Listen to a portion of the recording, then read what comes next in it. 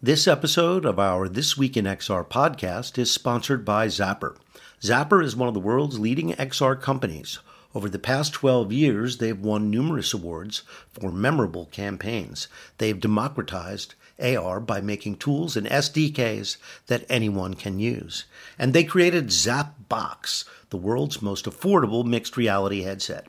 Most recently, Zapper worked with Unilever to create an enhanced QR code called Accessible QR, which enables packaged goods to speak to the blind and partially sighted.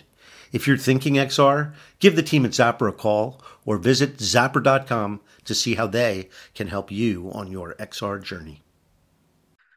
Good morning, everybody. It's December 29th, 2023. It's our last show of the year. I'm Charlie Fink with Ted Schilowitz and Roni Abovitz for This Week in XR. We don't have a lot of news this week, Chance. It's been a holiday week. Had a great time with the family. Hope you did too. I'm going to rush through this first part because I don't want to leave our great guest, Gary Shapiro, the CEO of the Consumer Technology Association, CTA, and the head of CES for many, many years now. Gary is, for 1 week a year, Gary is the most powerful man in the world of technology. That is exactly right. Yes. So I'm really waiting to speak with him. He's a lovely guy. I was part of Gary's book club 5 years ago. Just an extremely nice and generous man who has a very positive and nuanced view of the future. So he'll make a great guest. News this week. By the way, we usually do an end of the year show. Yeah, but it just Gary came up as a guest and other things happened, so we didn't get to do it. But do you? I mean, what do you think what was the biggest story of last year other than AI? I think the rise and fall of the metaverse is maybe a good one. Do you have any other one, Rody? I think the Apple Vision Pro reveal in 23 was quite a news event, and it still is gripping like anticipation into 24. So it could rise, fall, rise again. We'll see what happens. Yeah, there was an announcement this week, by the way. They're saying end of January. I did want to bring up with you, Ted. I guess I'll do it right here on the air, so to speak. But you guys are getting one of these, right? Oh yeah, well we will absolutely. We are, I mean, okay. So the strangest way possible. So once you get it, we can make an appointment for me to come to your office. Absolutely, you can come over and hang out. Yes, of course. Because I keep asking. Charlie's not tried it yet, right? No. I'm the only person who hasn't gotten COVID, and I'm the only person who hasn't gotten to try the new Apple MR device. You will find it intriguing and fascinating in many ways. So last week we were talking about OpenAI making a deal with German publisher Axel Springer. Mm-hmm. And this week the New York Times turns around and sues OpenAI. Yeah. What do you guys think? What's your take? Roni, you've got an interesting arc on this, right? So the New York Times could arguably be argued as one of the most powerful media machines on the planet, right? In terms of its life as a changeable and evolving entity that continues to be relevant and important in modern society. And this was potentially at least a minor threat to its existence, or what do you think, Roni? Well, first of all, I know the CEO of Axel Springer, and one of the things that you could think about is that these are folks that go to Sun Valley, and that's an opportunity for them to meet people like Sam Altman. So it's possible that a friendship arose and a deal arose because of that proximity through conferences like that. I'm not sure the New York Times editor-in-chief or owners go to that. So there could be like the lack of connectivity creates these sort of animosities, but I think it's a sign of things to come. Well, there was look at the bolus of training data that feeds giant AIs that they've just been scooping up as if it's their God-given right to take that data. I think you're going to see lawsuits left and right. And when you start to dismember it, it's going to be like Napster falling apart. And then you're going to have like the Spotifys that pay crazy licenses and have ownership with the people that own the copyrights. And then the whole structure is going to look different. I think we're at the beginning of the end of the Napster phase of AI. That's my take. I think you hit upon the last piece you said is, to me, very relevant. The structure will look different. This is the early gestational days of new technology and a new way that people interface with technology, which we've seen over and over and over again.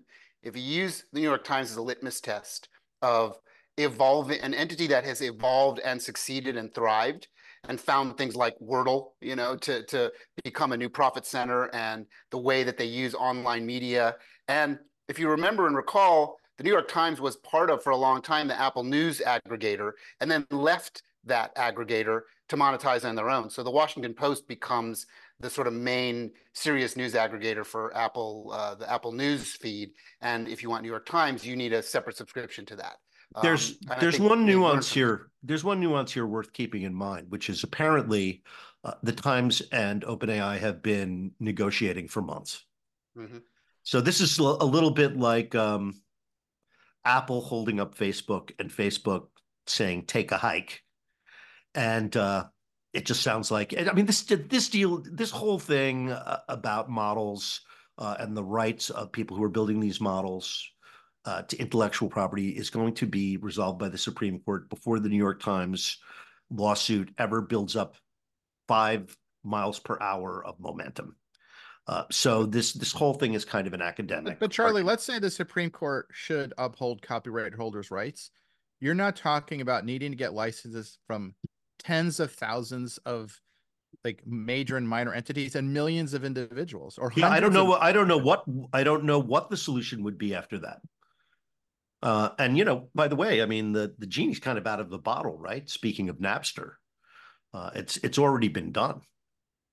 Yeah, I think strategically, the folks at the New York Times that were sort of putting this together realized that if they don't take this moment, this threshold moment, to actually put up, stand up or go home kind of thing, that it'll be too far gone and they won't be able to technically or sort of like, within the kind of zeitgeist of what the world wants in their understanding of who owns what. So it's kind of like they've got to make their stand at this point in time and represent so that they can negotiate something as opposed to my AI company is in Singapore. What are you going to do? You won't be allowed to bring it to the United States. I mean, yeah, you could steal IP and patents. No, like I mean, look, the US is gonna have to figure something out. Do copyrights, trademarks, and patents have value? And if not, you're dismembering the last 200 years of our economy. Right. You either protect the Western value of IP, copyright, trademark, or you don't. But if you don't, you are throwing the entire system that's been built over hundreds of years. You can argue that maybe is a good thing, but like, is it something that this country wants to do or not? It's a very fundamental question. Yes, I agree. All right, let's bring in Gary. We didn't make him wait more than 2 minutes. That's better than our average. We're excited to talk to him. It'll be an interesting conversation, especially within just a few days of CES. Which I know. Well, isn't that great? And we're so like, it's in the air. I mean, it's every email I get is about CES this week. Hi, Brian. Hey, how's it going? Good. We're recording and just waiting for Gary. Hi, everyone. This is Patrick with the CTA comms team. Apologies if this wasn't relayed. We're dealing with time differences. I'm actually in the UK right now as well. Unfortunately, Gary has a conflict. Gary Comiskey Ryan is going to be taking place for Gary today as part of our research team and Futurist in-house. I apologize that wasn't communicated. No, this is actually the first time we're hearing about it, but hi, Brian. Hi, how's it going? And you're live. Say hi to our audience. Yeah, hello. Yeah, this will make the most original transition to our guest segment in 2023, but welcome. Yeah, thank you so much. Happy to be here. So tell us what you do and our listeners what you do for CTA. So we'll start there. Yeah, certainly. Yeah, like why am I here? So I'm the director of thematic programs and Futurist here at CTA. So I work in our research department. Primarily, I work in partnership with NASDAQ to develop thematic stock indexes that track specific technology themes. So if you've ever invested in a sector ETF in technology, the indexes behind it are oftentimes NASDAQ CTA indexes. But then my other part of my role is to track the trends that we're going to see at CES and how they'll unfold and shape not just the year ahead, but the next decade and beyond. So really just kind of trying to keep an eye on to tomorrow more than anything. All right, so Brian, you're going to make a great guest. We don't need Gary. We got you. You're going to be better.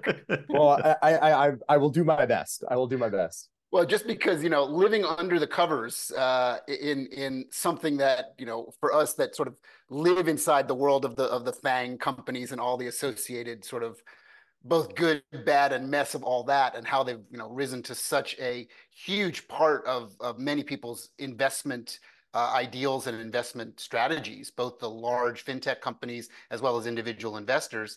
That's an interesting role that you have, working on sort of delivering the research to all of those groups that then will make decisions based on that research. So you have a sort of an ominous responsibility, right?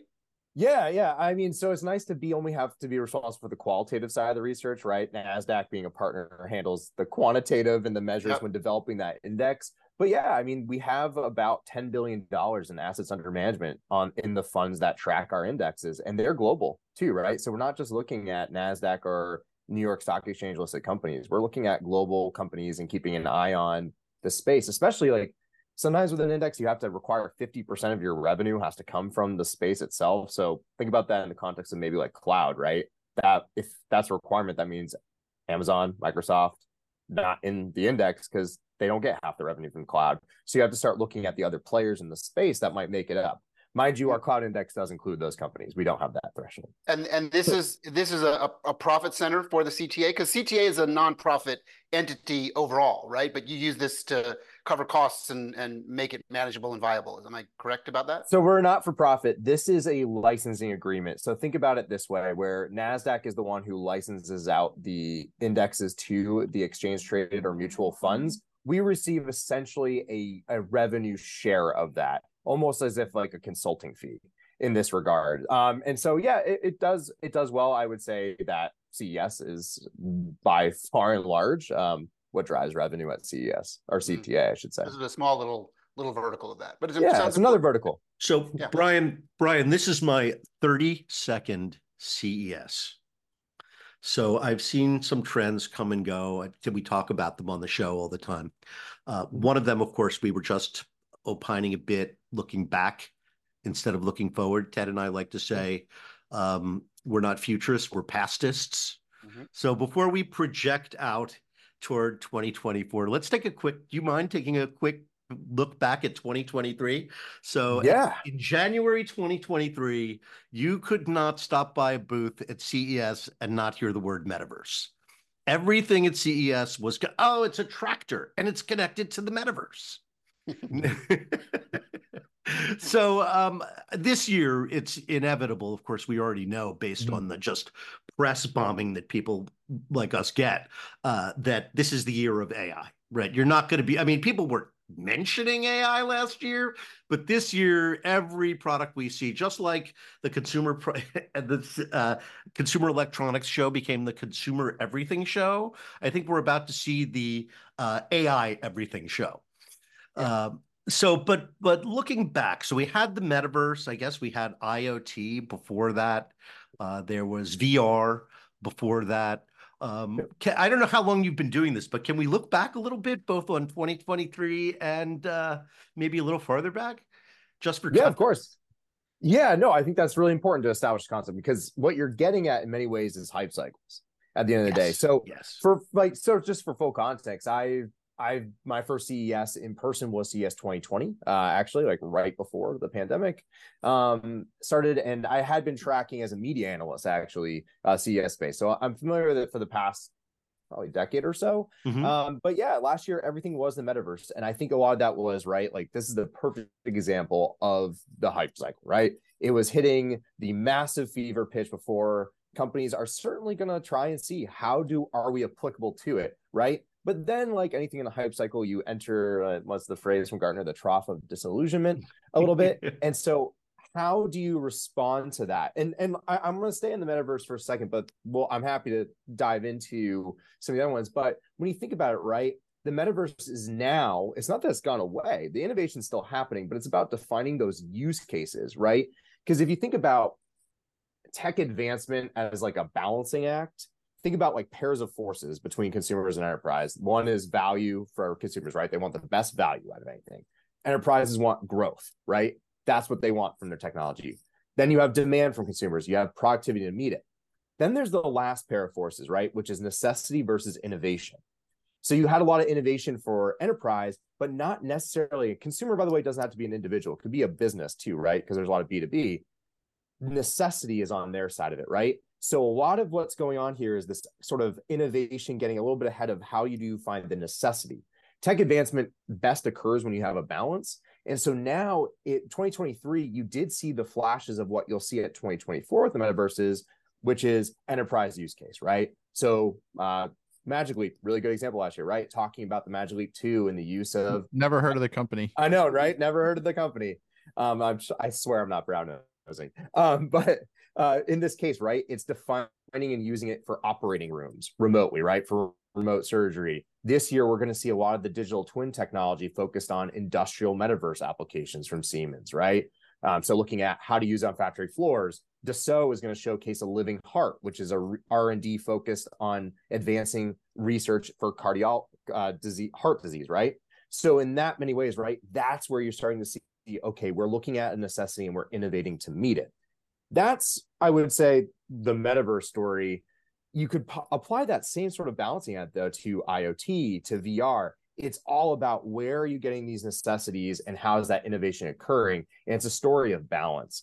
And I think AI is going to fit into that certainly this year. It's going to be Brent, can I ask you a question? Because some of the whole, especially with you as an analyst, all the discussion around all this stuff is how you define things. So how do you define metaverse? Because I define it in a particular way that I think gets lost. But what's your definition of it? It'd be interesting to see, like, because you talk about metaverse separate from AI, separate from VR, separate from IoT. But what is it to you? So I don't think they're separate. I guess I should be clear on that. I don't think, to be honest, I don't think innovation occurs in silos. Advancement in any technology has to drag or bring along or push the other one, right? So for me, I guess that's the question. From the metaverse side, I do think of it as, in a lot of ways, the next generation of what we would call the internet now, which is taking it to its spatial component where you're going beyond immersive audio and visual. But the key component in my mind is you're also creating immersive touch and bringing in all the other senses along with it. That, to me, is a successful metaverse. Or at least that's the end state.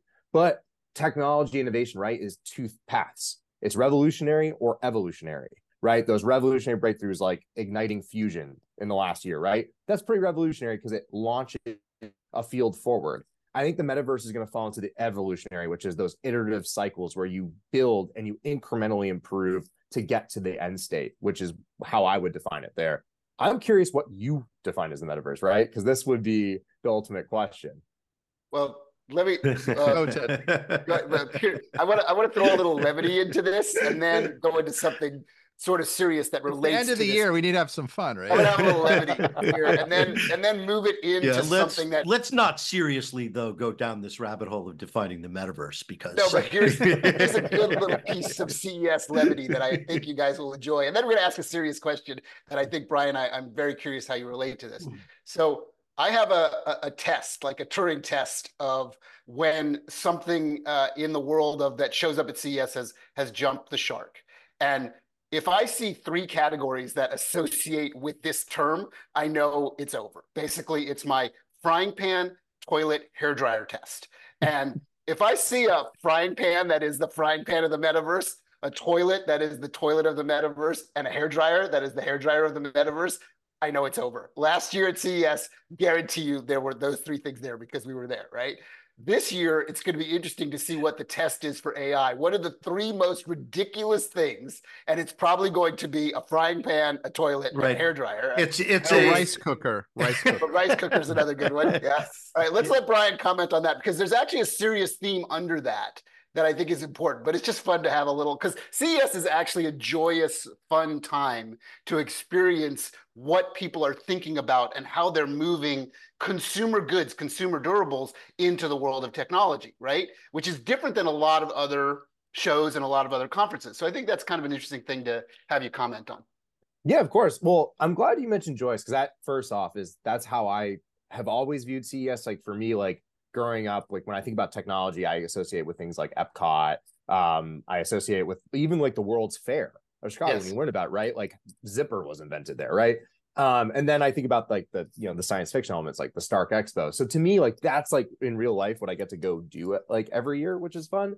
But I guess you're getting to the point, which is like you're seeing where there's this idealistic belief in, well, how can we use the technology trends and themes of the day to underpin even the smallest of innovation or in the most unexpected ways, right? So in this case, the toilet, the frying pan. We have seen smart toilets. That was a thing that was last year. And it made sense because a lot of it is, well, a lot of your health is determined by your gut.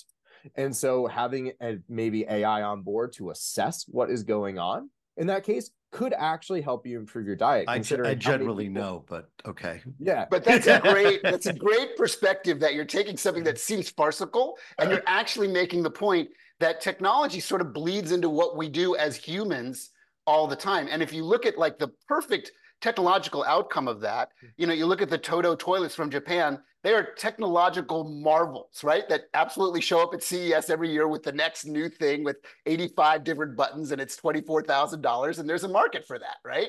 And it's incredible. Yeah, it's incredible, right? Well, there's an amazing South Park episode, by the way, of the Japanese Toto toilet. If you've never watched it, for our listeners, it's fantastic. And I love the fact that you mentioned Epcot, because for the listeners that don't know, Epcot stands for Experimental Prototype Community of Tomorrow. It was Disney's vision to build a society, like a utopia. And of course, after he passed, it turned into another theme park, which was commercially viable. But CES is, you're right, I never really thought of it in those terms, but it does a lot like Epcot and the World's Fair and the relation to how we learn about new things. I think the World's Fair is a really good way to characterize it. The other thing is, you know, and I mean, you know, and CES has developed, you know, this whole country pavilion theme over in Eureka Park, which was a really smart thing they did about 5 or 10 years ago. And it makes it easier for me as a writer to see what's going on. So that was thoughtful, and that's one of the good things. CES is, you know, CTA has been doing this for a long time. They are very, very good at putting on the world's biggest trade show. I will say this: you do get a good feel, as you said, Ted, for what's coming this year, right? Generally, what you see, if it's new, it's going to be a Q4 2024 product. Right. These are not things that we talk about that are here tomorrow. But you remember I did this whole thing on smart glasses becoming phone accessories, low-cost phone accessories. We saw that at the show en masse, right? But probably 10 companies exhibiting the same concept or application of the technology. And lo and behold, every story in XR for the past 12 weeks or 10 weeks, 8 weeks has been about these low-cost wearable screen reflectors that view XR and the wearable as an accessory that you use for media consumption, and then you remove it, right? It's not an all-day, everyday thing. It's I'm in a cafe and I'd rather play a game on what appears to be a big screen than in, you know, a 6-inch screen in my hands. Yeah, so, CES often, see if you agree with this, Brian, gives us a little bit of insight as to what consumers will actually adopt as a category, will actually start to look at and potentially buy in their local consumer electronics store or their local big box store or online. Yeah, so what is that for 2024? That's what we want to know. Yeah, and I guess it's the bellwether, right, of what we're going to see. And let's actually let's go with an example that I think is relevant to what you're talking about in smart glasses, but also brings in the AI portion, right? So at CES in North Hall, you'll find EssilorLuxottica. They are the Italian group that owns the Meta, right? The Meta partner. And so we would expect to see the Ray-Ban Meta there to talk about AI on board in your smart glasses, right? Because what makes AI powerful, and the reason why maybe a little bit where everyone was trying to latch onto the metaverse being a little bit more of a difficult play, is metaverse in a lot of ways, while integrated to a lot of other technologies, is kind of almost like a vertical, right? You are, like, to a degree, going top to down in terms of a value chain of the technologies and hardwares. AI is what I would call horizontal, right? Where the whole premise is it's supposed to cut across every industry vertical to make it more efficient. And this is where you're getting a combination of, well, if Ray-Ban is getting involved, it's onboarding the AI features, but what's the other portion of this? It's a stylish and chic form factor that looks nice. And they're not just doing it with AI glasses. Another important trend I think is going to be big this year is what me and my colleagues would deem inclusive tech design. And a really good way to think about it is they're going to be, EssilorLuxottica just made an acquisition of Nuance Audio. That's hearable solutions that you can put into stylish glasses that offer discretion if people want it, but also increases the market in terms of hearing assistance, right? And that's going to be a technology design that permeates across the show floor as well. We're already seeing things like wheelchair modes on Garmin smartwatches now, because before you couldn't track steps or cardio if you were in a wheelchair, right? It's thinking about addition more than anything and not subtraction from the market. So when I think about that, that's the type of stuff that I'm watching for, is what are those trends that cut across every single category this year? And it's going to be, we're looking at a more intelligent tomorrow, a greener tomorrow, and a more inclusive tomorrow is how I'd say what you're going to see on the show floor. Roni, I've got a couple of, Brian pulls on some interesting threads that'll lead us down a more serious topic, but I want to give you a chance to go down some of the questions you might have, Roni, before I do that. Brian, could you just double click on the inclusive? Is that sort of like the wheelchair example? Is that what you're thinking? Not just that though. Like, so we're going to see, so yes, certainly, yes. But like at Eureka Park, for example, we're going to see a company that is focused on an app that allows women to walk home safely in cities, right? It's designed by women for women. Or another good example is there's a software as a service talent acquisition platform that's going to be at CES. That's whole goal is to try and increase underrepresented communities in the working profile, one of them being formerly incarcerated individuals, right? So thinking about how do you add on and build more into your market, and or how do you use tech really to make sure no one's left behind in that regard? So that's sort of what we're getting at. It's beyond accessibility, right? Because I think when you go to like wheelchair applications, you think accessibility, but it's a little bit more not just about who's using the technology oftentimes, but it's a question of who's developing it too. And how are they developing it to reflect themselves a bit more, or to reflect a larger pool of people that would use it? Interesting. So I've been reading a lot with regard to the upcoming show about developments in displays, wireless TVs, foldable screens, foldable TV screens. So I'd like to hear your perspective on that category and whether that stuff has got real utility for consumers. And then, what are the other categories in addition to screens that are going to make a lot of noise? Yeah, of course. So in this case, right, we do know that there's been kind of the teasing of a lot of concepts of foldable screens. I think TCL and C-Speed are two brands that C-Seed have been talking about the foldable form factor screen, right?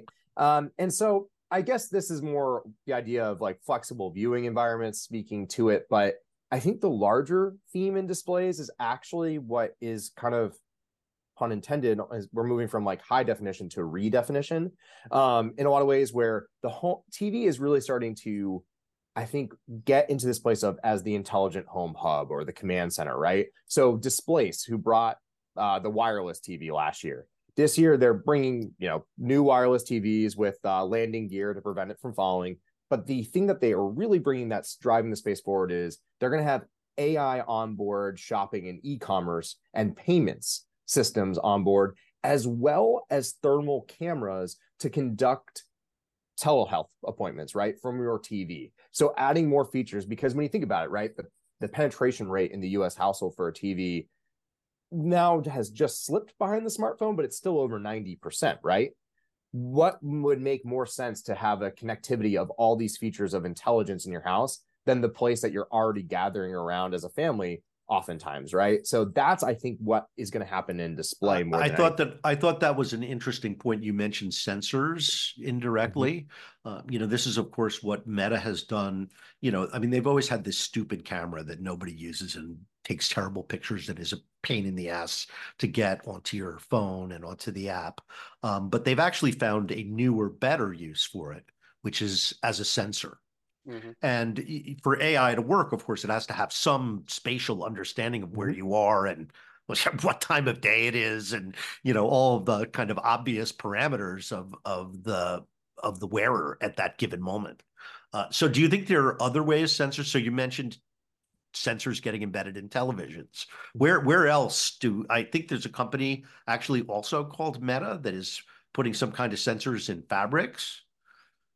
Yes, that's correct. So yeah, sensors and fabric. So that's like we've seen this at the show. I'm trying to think of who is going to exhibit in this case, but I have seen Adobe, right? years, They have a project with a dress that is all censored.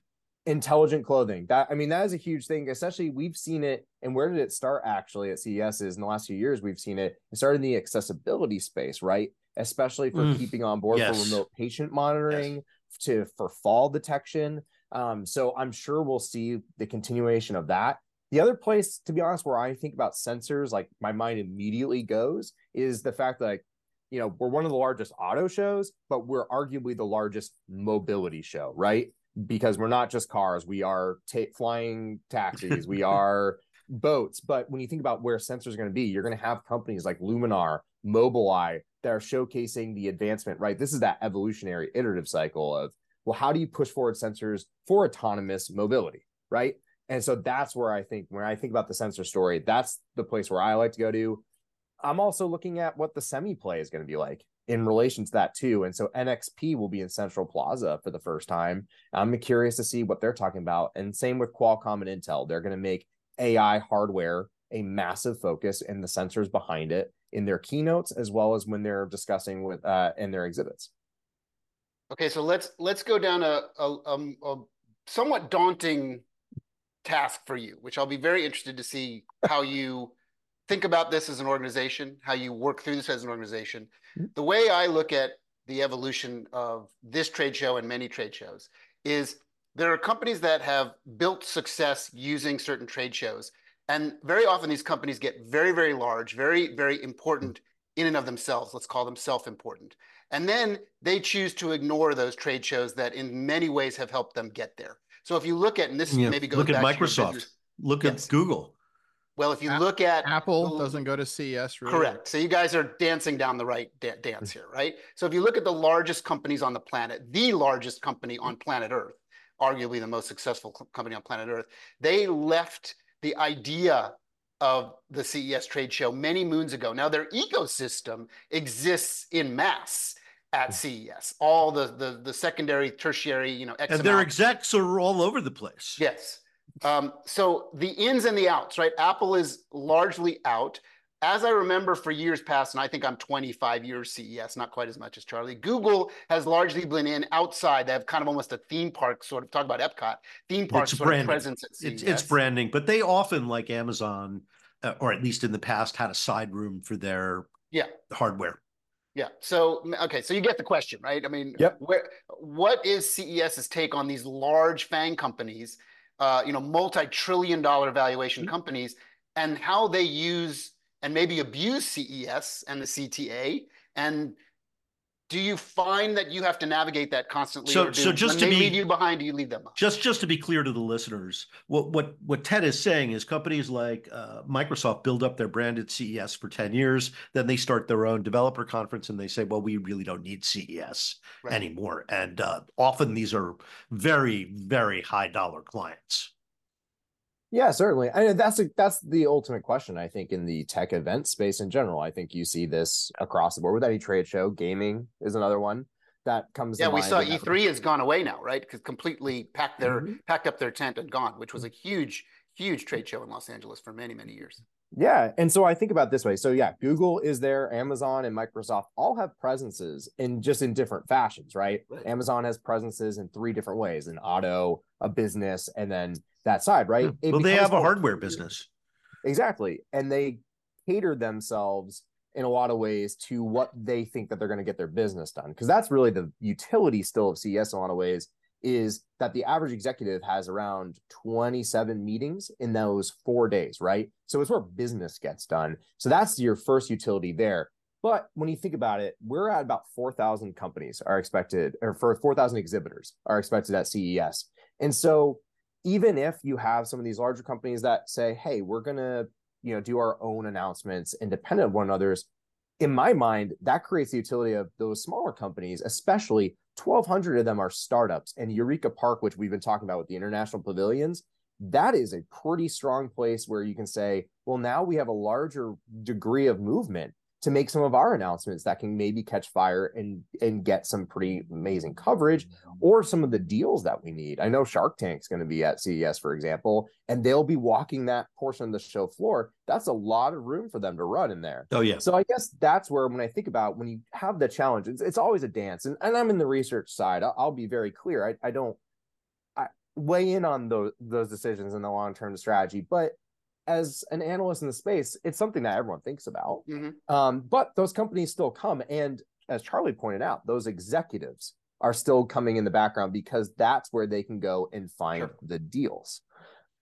Well, let's talk about Eureka Park for a second, because I think that is our, like, certainly for me, that is my reason, my specific reason to go to CES. All the big stuff I kind of know, right? And it's fun to go and see all the big TVs and all the well sort of laid out, very classy and you know, overblown budgets of big companies demonstrating their consumer products wares. But the real action is kind of what I would refer to as the flea market of CES, is Eureka Park, because these are companies that have very little funding, right? So it feels like a flea market, like you're packed in there. They're all in little 8x10 booths, most of them. Some have little larger booths, but there's not a lot of frills. There's not a lot of fluff. They're really getting down to the action, and it is usually packed. Like, it is wall to wall. In 2020, you could not walk through there. Yeah, it is. 2020 was a crazy year, right? There was over 150,000 people there. I think even last year, because of the pandemic, international was down. But it looks like, based again just on a sample I get by email, it looks like it's going to be back this year, probably way bigger than last year. Yeah, I'll interject really quick too, right? So it was like around like 172,000. My first CES 2020. Right? I mean, that was sick. Yeah. So last year we had about 100. I think it was, after auditing, it was over 115,000. I want to say closer to 18. This year we're tracking for, and obviously we'll know because we audit, right? That's a big part of what we do. We have an independent auditing company say this is the attendance. We're tracking for 130,000 attendees right now, right? Jesus so we Christ. are. Yeah, we're coming back. Like we're back. I guess it's not we're coming back. We're back. And Eureka Park is. I'm glad you guys all enjoy as much as I do. Is what it sounds like too. Because for me, we've mentioned it before. That's the spirit of Epcot. When I saw the international pavilions, that's immediately what it evoked for me. It's very. There is something that is inherently. You call yourself pastist, and I think I actually really like that, because there's something inherently nostalgic about looking to the future, right? Yeah. And so that's what you get in this area. And so, like, to kind of describe to folks, you got the international pavilions, you got a lot of U.S. government agencies as well there, or U.S. or international universities.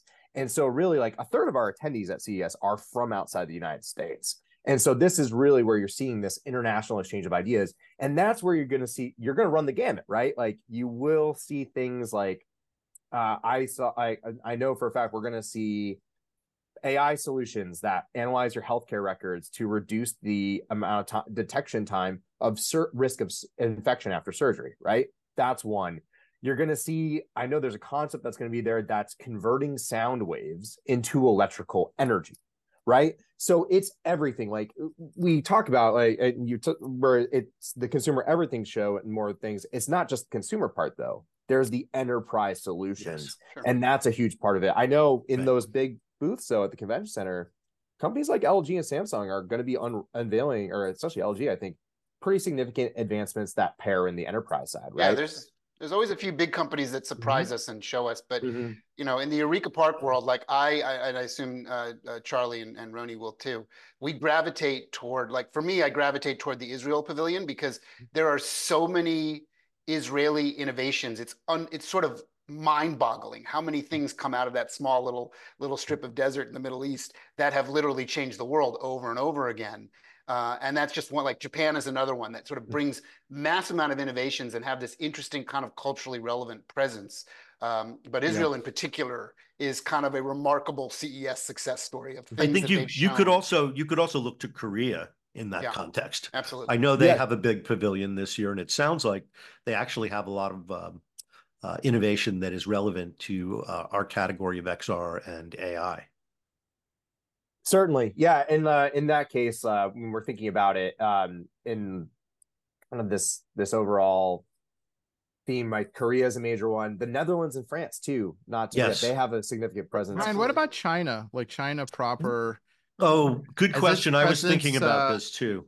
Yeah, what because there's a weirdness between China and the West, and like, have you seen a decline or the same number of Chinese companies and governmental presence at CES? Because I mean, there's such 2020 there was a lot, and then the past few years not so much.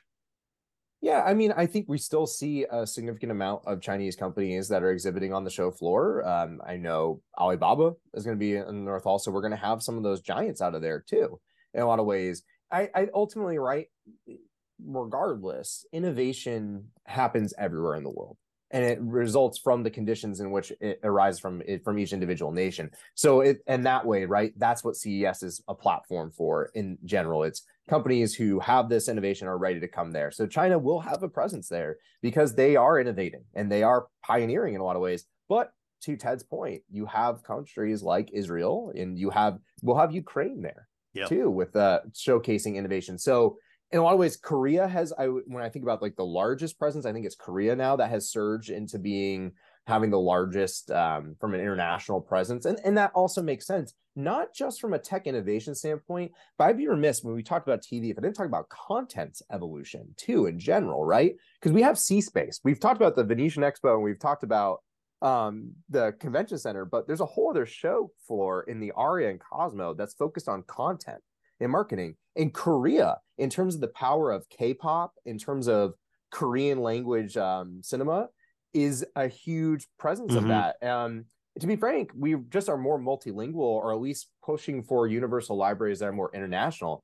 Netflix is coming back to the show floor actually in Central Hall, and it's to do an immersive experience. So they're trying to do that immersive experience around the Three Body Problem, which was a Chinese novel, right? Before it became adapted. So in a lot of ways, it's this diffusion of the cultural element too across the board, because I think it's recognizing that we're in a much more pluralistic and diverse society. Yeah. That is a great point and a great way for us to end the show. Thank you, Brian, for coming and sharing with us some philosophies and some observations and some nuances about CES. We'll be talking about it more next week. But for now, that is our show, everyone. Have a great week, and we'll see you in Las Vegas.